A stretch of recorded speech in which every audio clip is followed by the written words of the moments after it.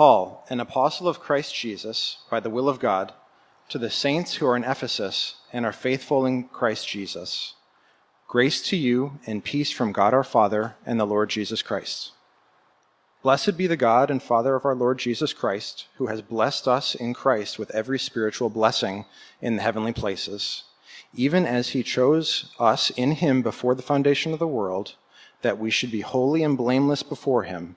In love, he predestined us for adoption to himself as sons through Jesus Christ, according to the purpose of his will, to the praise of his glorious grace, with which he has blessed us in the beloved. This is the word of the Lord.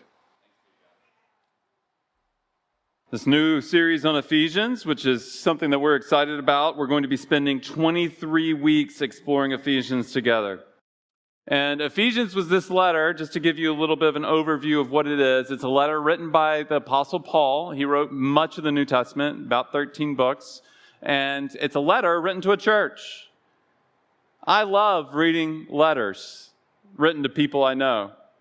If you were to go back and read letters of maybe your grandparents writing notes to one another before they had text messages with emojis, it's romantic. It's beautiful. And so this is Paul writing a letter to the church. And in this letter, we learn so much about who we are in Christ, who we are as people who follow after Jesus. We're going to be spending 23 weeks together.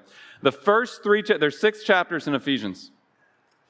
It's just this short book, only 6 chapters. And the first 3 chapters are some of the most rich, dense, beautiful, immeasurable, fantastic theology that you can find anywhere in the Scripture. It's just rich with theology. Not a lick of application in the first 3 chapters. And then the second 3 chapters, 4 through 6, he just takes everything that he talked about in these first 3 chapters and he starts applying it. He says, and you leaders in the church, apply it this way. And you in your marriage, apply it this way. And you here, apply it this way. He just applies it all over the place. Now, does that mean that we're not going to do any application for the next 12 weeks as we explore the first 3 chapters? No. And here's why. Because theology is wonderfully practical. Always. That's why Paul's spending so much time in it. It's so practical. I love theology, but I don't love theology in the way that many people love theology. A lot of people like theology for theology's sake. They like to have a big head. They like to know a lot of things.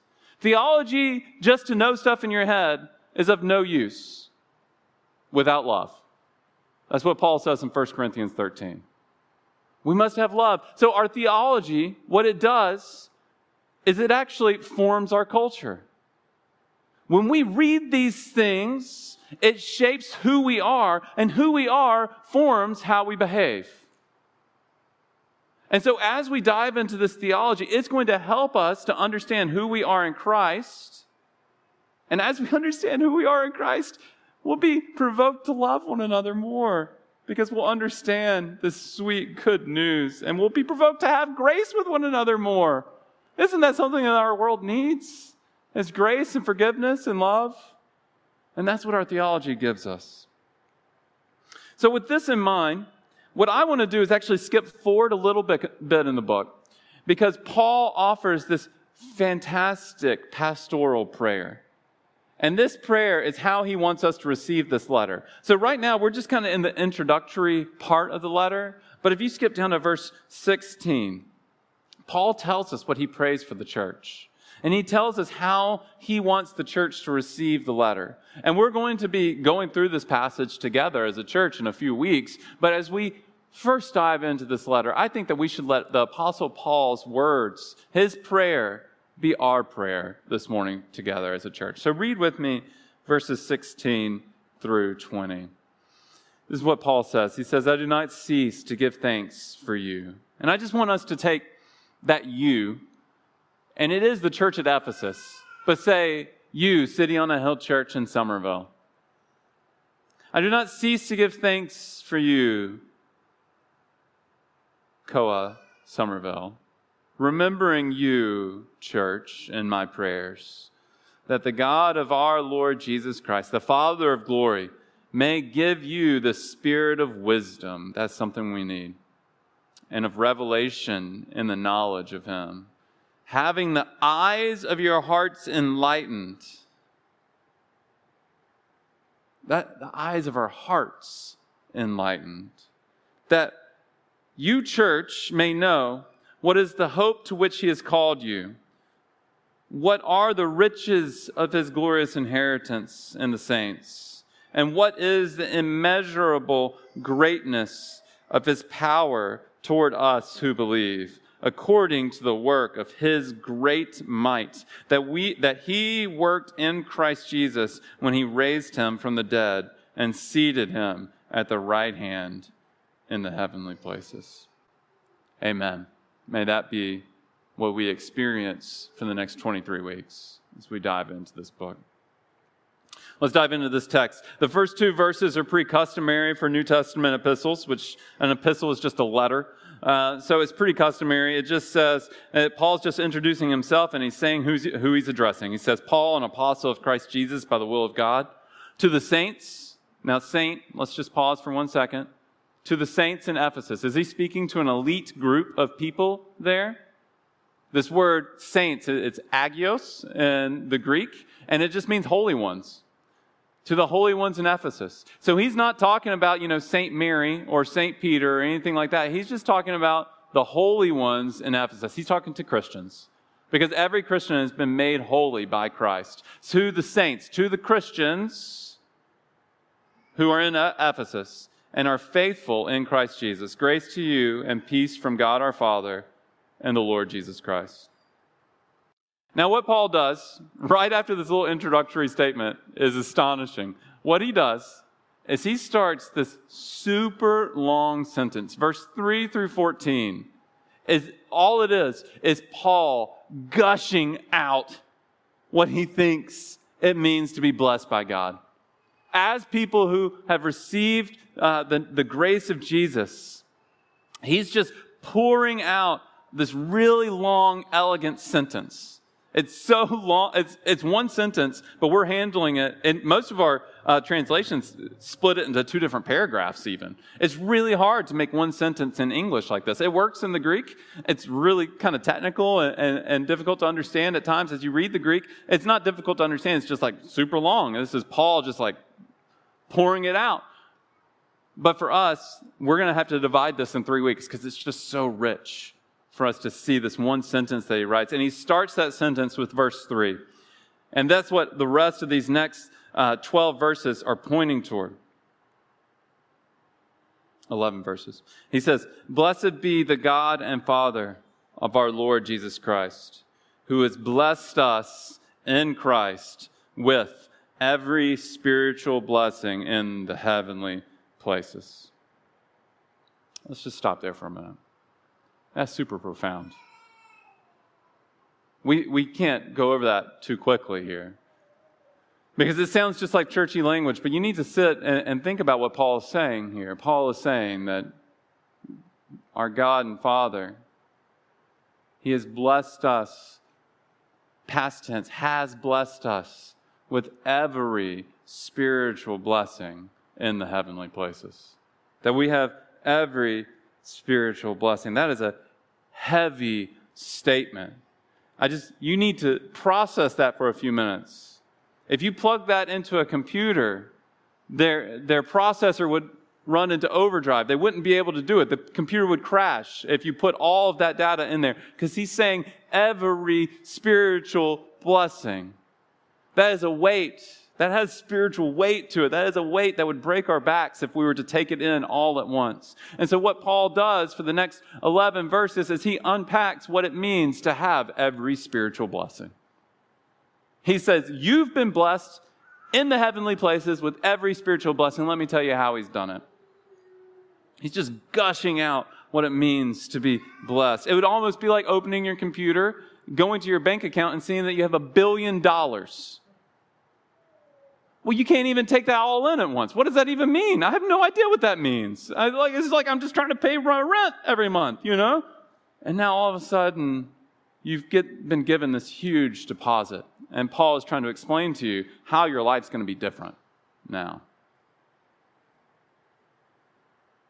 Christian, Church, hear this. The process of maturing in Christianity is a process of understanding the extent to which you have already been blessed to a greater and greater degree. It's understanding what you've already received from God more and more and more. And it's just something we'll never quite complete in this life. You can't mine all of the gold out of this cave. It is just a process of seeing how much God has already blessed you. And as you understand that blessing to a greater degree, what happens? The more you understand that blessing, not your physical blessing, but your spiritual blessing, the more you understand it, the more your joy increases. So there's this direct relationship between your joy in Christ and your understanding of every spiritual blessing that He has imparted upon you. So as we talk about this spiritual blessing, I want to break it into 3 points. The first point's the longest, and the second one's the second longest, and the third one's very short. Okay? Just to prepare you. I don't want you to be caught off guard as we have a very long first point. What does it mean that we have every spiritual blessing? Point 1. What does it mean that we have every spiritual blessing? Point 2. How do we get every spiritual blessing? And point 3. Why does God give us every spiritual blessing? All right, let's dive in. What does it mean that we have every spiritual blessing? Number 1. Let me ask you a few questions. Have you been blessed by God? If you were to go into community group for your first community group this week and someone said, tell us how God has blessed you this week, what would you talk about? For most of us, as we talk about how we've been blessed by God, the things that come to mind and the things that we share about are physical things. I've been blessed by God because He's given me this house that I get to live in. I've been blessed by God for my family. It's such a blessing. It's entered into our vernacular in that kind of way. We either talk about blessing in that way, or we use it as a derogatory comment where we say, bless his heart. A Southerner might say it. It more comes out like, bless his heart. And it's this derogatory comment like, he's a real idiot. Bless his heart. So if you hear a Southerner say, bless your heart, that's not a compliment, okay? I just need to give you that little tip as you might journey down south at some point. For Paul, the physical blessings of the house, of the family, finances, whatever it might be, those are never the primary way that God blesses His people. For Paul, he never got over the simple truth of his salvation. Our greatest blessings are not physical things, but spiritual things. Even if you have nothing, you can be, if you're a Christian, you still have every spiritual blessing. This is how our brothers and sisters throughout the past 2 millennia have endured poverty, pain, have endured persecution, not because they have all these physical blessings from God, because they have every spiritual blessing from God. We have such an Americanized Christianity where we feel like if we do not have every comfort on the planet, that we have been cursed by God, that we have lost His blessing. But our God blesses us in the heavenly places with this every spiritual blessing, even when we have nothing. Now, he says that we have every spiritual blessing, verse 3. We have in Christ with every spiritual blessing in the heavenly places. What does he mean in the heavenly places as we look at that? It sounds like something's just stored up in heaven, waiting for us. That, like right now, we don't have these spiritual blessings, but one day we will have these spiritual blessings. But friends, that's not quite the same picture that Paul's drawing. Because for Paul, when he talks about heavenly places, when he talks about heaven, heaven is an inaugurated reality. That means that it has started currently and that it will go on through eternity. So when Jesus promises us eternal life does not start at death. Eternal life starts when you receive the good news of Jesus. When we think about heaven, heaven is not just the place you go to when you die. Because there are 2 places you can go to when you die. We've got heaven and hell. It's not just eternal life. Heaven is the place where Jesus is, right? And so to be near Jesus is to be in heaven. And today, Jesus promises to be with his people, that he will never leave us or forsake us. And so therefore, Jesus is with us in a real way, and we are in the heavenly places currently. To Paul, this is a current reality. He says in Colossians that you have been, past tense, have been raised with Christ. That your life has been made new. You've been raised with Christ. If you've been raised with Christ, there's part of you that's already dwelling in the heavenly places. And so heaven has this both future and present connotation. Yes, it will be more full. There will come a day when we get to see him eye to eye. And today it's as if we're looking at a dim mirror, but one day we will see perfectly. And so he says that we've been given every spiritual blessing in Christ in the heavenly places. Right now we get to taste it. One day we get to experience it in full. But that still means that we get to enjoy it and experience it some today. So what are these spiritual blessings? That's what this whole long sentence through verse 14 is all about.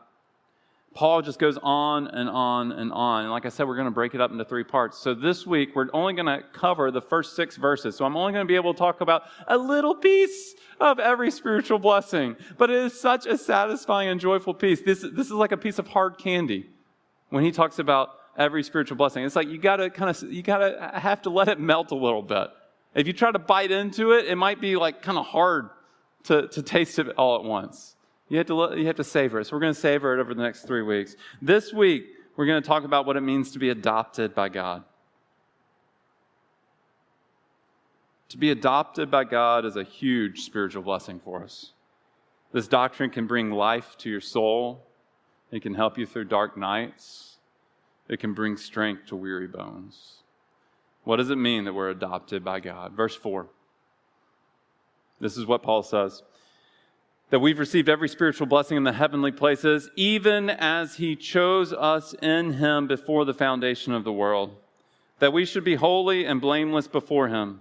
In love, he predestined us for adoption to himself as sons through Jesus Christ, according to the purpose of his will. Now, Paul, he's not like delaying at all. He's like, first 6 verses, predestination, let's go. And that's fun. We get to talk about predestination today. But that's not the point of exactly what he's doing. What he's talking about is what it means to be adopted to himself as sons through Jesus Christ. Think about the implications of what it means to be an adopted child of God. What does it mean to be a child of God, period? But second of all, it means to be adopted means at one point we weren't a child of God, that we were going our own way, that we were walking away from him, and that he came and adopted us into his family. Which, to be adopted into the family of God as his father, is to receive every benefit that a child receives. God is not like the father in Royal Tenenbaums. I don't know if you guys have seen that movie. Old Wes Anderson movie, like 20 years ago. It was popular when I was in college.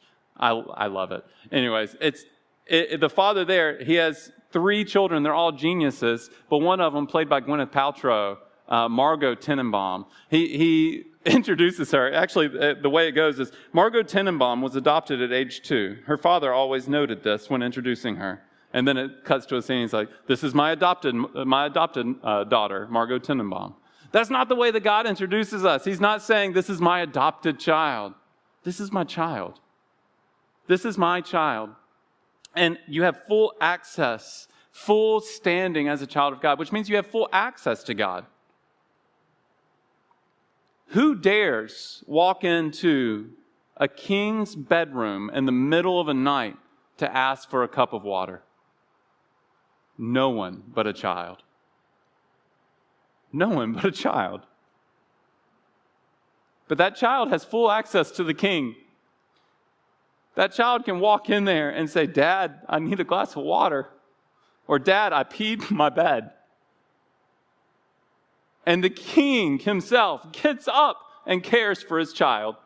You see, God does not govern us in this distant way as just his citizens. He governs us as a father governs his children. It also means that we have utter security with Him. Our God is not a God who disowns His children, who abandons His children. My father left when I was 5 years old, abandoned my family. Our Father will never do that. I could never, Lord help me, I could never disown my children. For those of you who have experienced this abandonment of being disowned, going through some sort of abuse from your Father, our Heavenly Father is not that way. What kind of man would I be if I disowned my children? There might be things that my children do that I don't approve of. There might be things that I say, hey, I wish you would make a better decision on this, but I could never, ever disown them. I love them. I love them. He loves us in that way. He would never leave or disown us. To be adopted by God means that we have an inheritance. When you read this passage, you might read it and think, how sexist of Paul, because he says that He predestined us for adoption to Himself as sons through Jesus Christ. The Greek is actually really clear here. It's not sons and daughters, it's sons. That is one of the most inclusive passages in the entire Scripture, though. Because he's not addressing just men, he's addressing men and women. And so in this culture, only sons received an inheritance.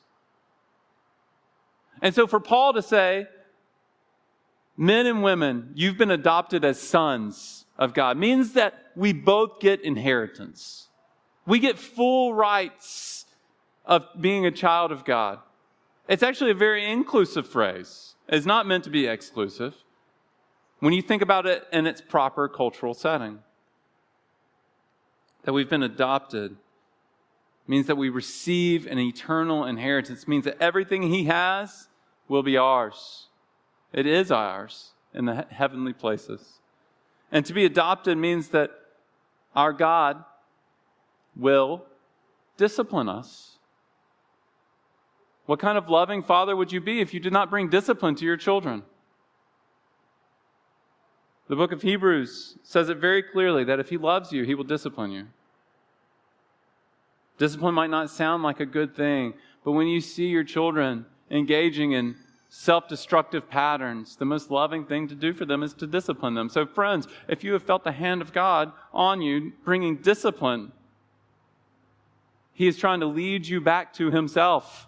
He is trying to lead you back to flourishing and say, follow after me. This is the best way to live. Russ Moore tells this story. He adopted 2 sons from a Russian orphanage. And he works for Christianity Today now. He's one of my bigger influences in life. And Russell Moore tells the story of how we're adopted by God. And he says this. He says, imagine with me for just a moment that you're adopting a child.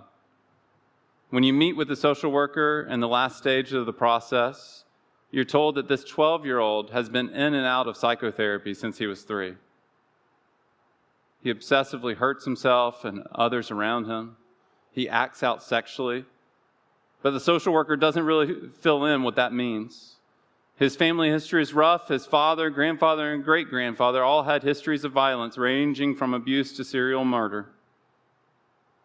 Think just for a moment. Would you want this child? If you did adopt him, would you keep your eye on him as he played with your other children? Well, Russell Moore says, this child is you, and he's me. And that's what the gospel tells us, that when you get deep into our hearts, we're much more messed up than any of us would like to admit. And yet God adopts us and calls us His child. He makes us an heir to His kingdom. So to be spiritually blessed is to be adopted by God. Now, how do we get this spiritual blessing? The first thing you notice as he talks about this, point 2, how do we get this spiritual blessing, is that we have been given it in Christ. Verse 3, again, blessed be the God and Father of our Lord Jesus Christ, who has blessed us in Christ with every spiritual blessing. He doesn't just give it to us, it's found in Christ. If you are in Christ, you have every spiritual blessing. But you know what that means? That the moment you trust in Christ, you receive every spiritual blessing. That there aren't different levels of spiritual blessing that you can attain to. But the moment that you place your trust in Christ and you're found in Him, you receive every spiritual blessing. You know what that means? It means that you and you and you and me have the same level of spiritual blessing. You know what it means? It means that Tim Keller, John Piper, Beth Moore, Tony Evans, Martin Luther, John Calvin, Augustine, and you have equal spiritual blessing. Because if you have every spiritual blessing, you have them all. You can't have any more than anybody else. You have them all. There's nothing you can do. You can't earn any more. You have them all because you're in Christ. And that's what Paul's trying to get at when he's talking about the predestination stuff. The predestination stuff, he's not throwing it in there to stir up controversy, because I know people like to argue about that stuff. But that's not Paul's point at all. The doctrine of predestination and election is meant to remind us of this gospel fact, that we do not save ourselves, that it is not given to us based upon what we have done to earn it, but it is given to us based upon His sovereign choice, based upon His kindness, that our salvation belongs to Him. Verse 4, even as He chose us in Him before the foundation of the world, that we should be holy and blameless before Him. In love, He predestined us for adoption to Himself as sons through Jesus Christ, according to the purpose of His will. I know that sometimes when we come to this predestination stuff, there's probably a small percentage of you who have a lot of objections going through your mind right now as we look at this. And I'd be happy to sit down with you. I know Ben would be happy to sit down with you. There are other leaders of this church that would be happy to sit down with you and talk with you about those objections that you have. I could stand here all day probably and give a lecture on predestination and all the objections, but that's not the point of the passage. The fact is, the Bible says it right here, and you got to do something with it. If you tried to read the Bible without reading anything about predestination, it'd be kind of like going outside to get some yard work done and say, I'm not going to get dirty. You'd pull a few weeds, you get a little bit of dirt on your pants, then you keep working, and before you know it, you're just going to be like, well, I'm filthy. I need to take a shower before my friends come over. Predestination, you can't get away from it when you read the Scriptures. It's all over the Scriptures. And Paul is trying to teach us here that God does all of the work for adoption. That He didn't adopt us because we're so awesome, but rather He predestined to adopt us before the foundation of the world. You see, it's not how good you were at that moment. Let's think about it like this. Those of you who are Christians, if I asked you, why are you a Christian? And other people aren't, what would you tell me? Well, you could say, well, I trusted in Jesus, and other people haven't trusted in Jesus. And I would say, yes, but why did you trust in Jesus? And other people didn't. And you have to be careful how you answer that question. Because if you answer that question with, well, I just had a more clear head, and I was smarter than those around me, and so I saw that this was apparently true, and so I must accept it. Then you're claiming to be smarter than other people. That is on you. Or if you say, well, I'm actually just so exceedingly humble. I saw my need for a Savior when other people did not see their need for a Savior. There you go again. It's based upon how good you are. The only thing you can say is, well, God opened my eyes to the truth. I did not want it. I was going my own way. And God opened my eyes to it. And He changed my heart. And I think that this is true. And I think that you should weigh the truth. I will reason with you. I will use my mind We can talk about our minds, and I will present to you this good news. And you know, people presented this good news to me over and over and over again before God made it click one day. It's not that we give up trying to share the gospel because whoever He's predestined is who He's predestined. Because I've met many people predestined by God to be children of Him forever who have had many conversations about what it means to be a Christian. So it doesn't actually cause us to stand back. It causes us to lean in more. We can share more because He is sovereign and He will do the work. We can trust Him. It's not up to how well you explain it. And at the end of the day, He can use a very simple explanation of the gospel to change someone's heart. He is completely sovereign over everything. And that's what Paul is trying to communicate here. He's trying to make this simple point that church, Christian, you are not better than anyone else. That's what he's saying. It's not upon you, but God chose you before the foundation of the world. It's God who does the saving. You know, when I was in college, we would argue about predestination all the time because that's what you do when you're in your early 20s and you want to go into ministry. I had a lot of friends that also wanted to be pastors who are pastors, and so what we would do is we'd sit around and talk about theology. And you end up arguing about this sort of thing. We argued about it less in seminary, actually, because maybe we had a little bit more maturity. Maybe. We did some silly things in seminary as well. But in college, we would argue about this all the time. And I had one friend who we called Pope. It's because his last name was Pope.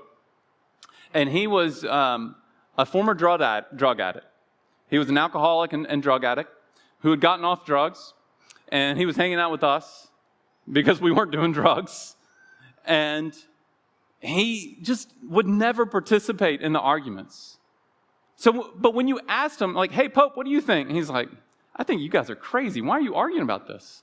Look, if God didn't do the choosing, if God didn't do this stuff, I would be in some back alley with a needle in my arm right now. You see, Pope knew what he had been saved from when the rest of us still felt like it was partly on me for being so awesome. But he knew, hey, I would never have been saved from that. God did amazing things in my life. He saw the weight of his own sin and how he was going his own way. And so he didn't have to be convinced. It just made sense for him. May that be for us as well. This last point, as I said, it's the short one.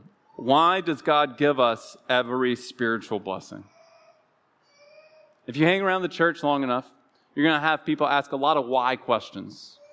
Why does God do it this way? Why does it hurt so much? Why does it have to be so hard? Why doesn't God save everyone? Why doesn't God do this that I've been asking Him to? Why isn't God answering my prayer? But there's one question that immediately displays a spiritual maturity and depth of insight, in a sense that you are getting it, that you've gotten this. And it's this question. And I rarely hear it asked, but Paul answers it anyways. And it's, why would God ever do that for me? Why would He ever do that for me? Why would He adopt me? I didn't deserve that. Why would He do that? And he answers it in verse 6. He says in verse 5, according to the purpose of His will. Verse 6, to the praise of His glorious grace, with which He has blessed us in the Beloved. Our God is good, and He does all things for His own glory. That's the only answer, for His own glory, that He is glorious, that He deserves all the glory, and He does this for His own glory. Not for me, but for His own glory. And yeah, it is for me. He loves me, but it's ultimately to shine back His glory to the world. Chance the Rapper has this song. He says, when the praises go up, what happens? The blessings come down. Chance, you got it backwards, bro. All right? This is why you don't learn theology from a rapper. All right? It's when the blessings come down, the praises go up. is not based upon how much you praise Him, but how much He has blessed you. Our praise is a response to what He has done for us. So let's praise Jesus for His wonderful grace. Every week we end our service with songs. And that's not just a nice way to tie it up. It's a response to what we've heard in the Word. We respond to God's good news by singing His praise. He has given us every spiritual blessing, and these spiritual blessings help us in everyday life. They are so much more valuable than our physical blessings. So let's respond to God in song. And while we sing the song, we're going to respond to God also through the receiving of the sacred meal of communion. On the night that He was betrayed, Jesus took a loaf of bread and He broke it. And He said, "This is my body broken for you." And He took a cup and He said, "This is the cup of the new covenant, my blood shed for you. Do this in remembrance of me." So each week when we participate in this holy meal, we're being reminded that one day we will participate in a holy meal with Christ in heaven. And that we get to taste a piece of that each week. So right now, just as we taste a piece of the spiritual blessings in the heavenly places, we're reminded of that by a little piece of the meal. We begin with a call to worship. We end with a benediction. And this is a blessing for the roads. May our God and Father bless you with every spiritual blessing in the heavenly places. May you live out your life, not in fear that you're never good enough, but may you live out your life as a chosen, adopted, predestined, loved, redeemed Son of God, cherished as a son or a daughter, loved with a full inheritance. Go from this place not with empty power, but with the full power of Christ, leading and guiding you. Go now in the name of the Father, Son, and the Holy Spirit. Peace be with you.